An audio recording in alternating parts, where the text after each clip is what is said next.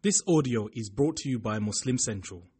Please consider donating to help cover our running costs and future projects by visiting www.muslimcentral.com/donate. Assalamu alaikum wa rahmatullahi wa barakatuh. Bismillahi walhamdulillahi wassalatu wassalamu ala rasulillahi wa ala alihi wa ashabihi wa man ihtada bihudahu wa ba'd. All praise is indeed due to Allah subhanahu wa ta'ala. Blessings and salutations upon Muhammad sallallahu alayhi wa sallam. We ask Allah subhanahu wa ta'ala to bless every single one of us. And we ask Allah subhanahu wa ta'ala to make us from amongst those whose salah, whose prayers are accepted inshallah. From amongst those whose fasting in this month is accepted inshallah. Bearing in mind that we have not yet completed the month, really. This is a season of forgiveness from Allah subhanahu wa ta'ala. And we ask Allah subhanahu wa ta'ala to forgive every single one of us. The one who achieves forgiveness has achieved a lot in the month of Ramadan. The hadith, the Prophet sallallahu alayhi wa sallam says, وَيْلٌ لِمَنْ أَدْرَكَ رَمَضَانَ فَلَمْ يُغْفَرْ لَهُ. Destruction be upon the one who has witnessed the month of mercy and has not achieved forgiveness. The one who has seen the month of Ramadan and still did not get forgiveness. That means when the month is there, where mercy is being dished out and the forgiveness is being handed and distributed, a loser is the one who does not get from that mercy of Allah subhanahu wa ta'ala. So we ask for Allah subhanahu wa ta'ala's mercy. Also, as we commence this evening, it is important that we make mention of the hadith where Aisha radiallahu anha asked the Prophet, peace be upon him, O Messenger of Allah sallallahu alayhi wa sallam, if I find the night of decree, which is Laylatul Qadr, what should I say? So he responded, say, Allahumma innaka afuwun tuhibbul afwa fa'fu anni. O Allah, you are most forgiving, you love to forgive, so forgive me. That is the most powerful dua you could make on the night of decree or Laylatul Qadr. We ask Allah subhanahu wa ta'ala to forgive us.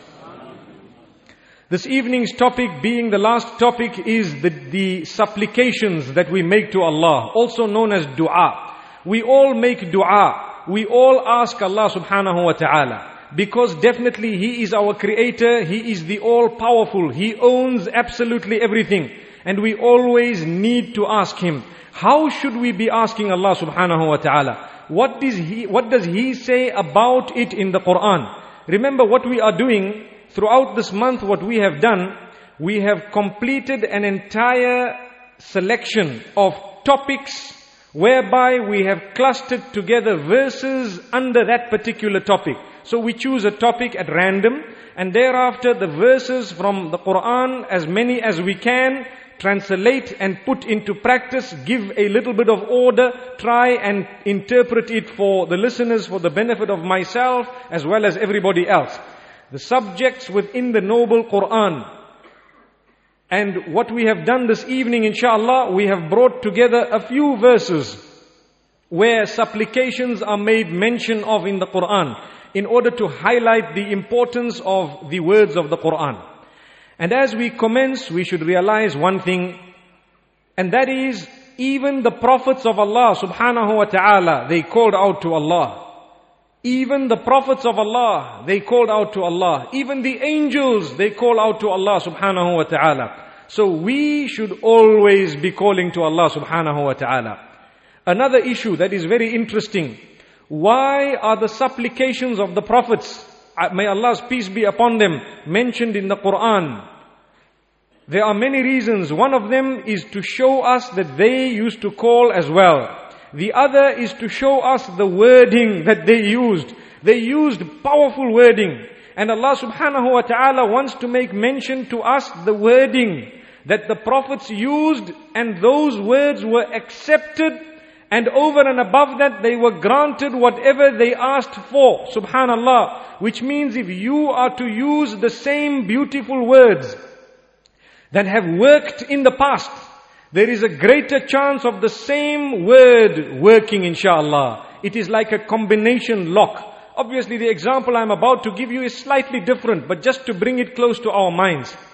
If you had a lock which had a combination made out of 3 figures, and you started trying, you didn't know, but you thought you were clever listening to the click and the tick, and every little while you think, right, I think it's a 3 here, then you go to the next one, I think it's a 2. Would that work better than a person who comes to you and says, listen, I know the combination here? The reality is, you would be a fool if you did not want to listen to that combination, because that which has already worked to open the lock in the past, it is better for you to use the same combination. There are some combinations, maybe they tell you, look, I will give you 20 sets of combinations, and inshallah one of them will work.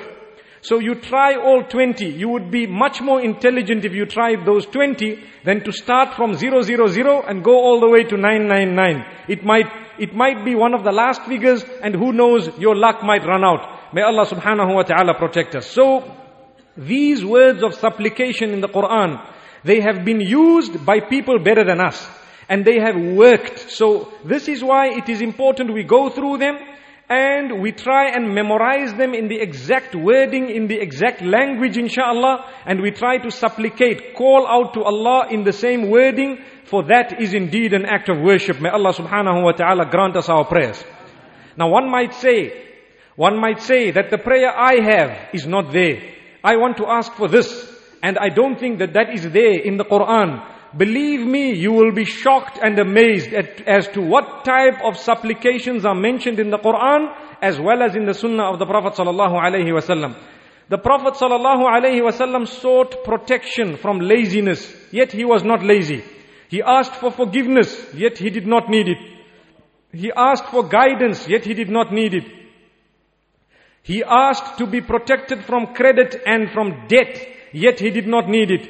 One of the reasons why he was made to ask Allah subhanahu wa ta'ala all these questions or all these prayers, all these supplications that he himself really did not need, was because he was a perfect example for all of us. If we follow his example, we will naturally make the same supplications. We ask Allah subhanahu wa ta'ala to accept us all. Now that we've mentioned the virtue of the words that are mentioned in the Quran and the wordings of the supplications of the Prophet, peace be upon him, let us go through some of the etiquettes of prayer. When you want to call out to Allah subhanahu wa ta'ala, if you would like that prayer to be accepted, there are certain steps that you need to follow. There are certain steps that you need to follow. Just like when you want to apply, for example, to get something. You want to apply, for example, maybe to open an account somewhere at one of the chain stores. You need to fill in an application. There is a procedure. Without that procedure, they will not do it for you. With Allah's mercy, sometimes even without the procedure, He will give you what you want. That's the mercy of Allah subhanahu wa ta'ala. But if you follow the procedure, there is a greater likelihood that your prayers will be answered. So what is this procedure? The first thing we need to realize and understand is, do good deeds before you make a dua. So when you want to make a prayer, when you want to call out to Allah in supplication, you need to first do a good deed, inshallah. Either 2 rakats of salah, either you've read a little bit of Quran, either you've given out a charity, either you've done some form of a good deed, and then you go to the next step. There is a greater likelihood of your dua being accepted when you've just done a good deed. You helped your mother, you helped your brother, your sister, for example, your spouse and so on. You've been so good, for example, to your children and what have you. You've engaged in an act of worship, even if it means to greet someone with a smile. After that act of worship, you go to the next step. The next step is to praise your Creator. Ya Allah, you are the one, you are the owner, you are the most merciful, you are the praiseworthy, you are the one who can give me what I want. You praise Allah subhanahu wa ta'ala a lot. And this is why normally when we start off by saying Alhamdulillah. We always say all praise is due to Allah subhanahu wa ta'ala. And once we've praised Allah subhanahu wa ta'ala a lot, we need to go to the next step, and that is to ask forgiveness for our shortcomings. Before you ask for what you want, purify your record, clean your record. When you want money to borrow from someone and you are already owing them a lot, do you think they will give you? But once you've cleared your record with them, there is a greater chance that they might give you. As I said, the mercy of Allah dictates that sometimes He will bypass all this and still give you what you want. That's the mercy of Allah subhanahu wa ta'ala. But it is best that you engage in tawbah. You repent for your sins. You look at yourself and you say, right, now I am dressed appropriately. I am a person, alhamdulillah, Ya Allah, I seek your forgiveness. I will not do this again. I've committed this sin, this sin, and the other sin. Ya Allah, forgive us all, Ya Allah, for our sins, Ya Allah. Then, after you have praised Allah and you have repented for your sins, you are now starting with a clean slate. When you start with a clean slate, you need to start with something known as a salah ala nabi sallallahu alayhi wasallam. You need to praise and salute the one who has brought all the goodness to you. I would never have been a follower of Muhammad sallallahu alayhi wasallam if he did not come, subhanallah. So the mere fact that he came is a blessing. We owe him a lot, sallallahu alayhi wasallam.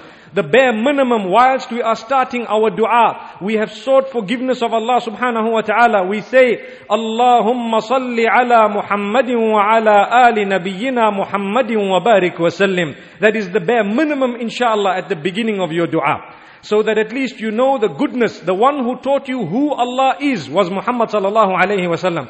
The one who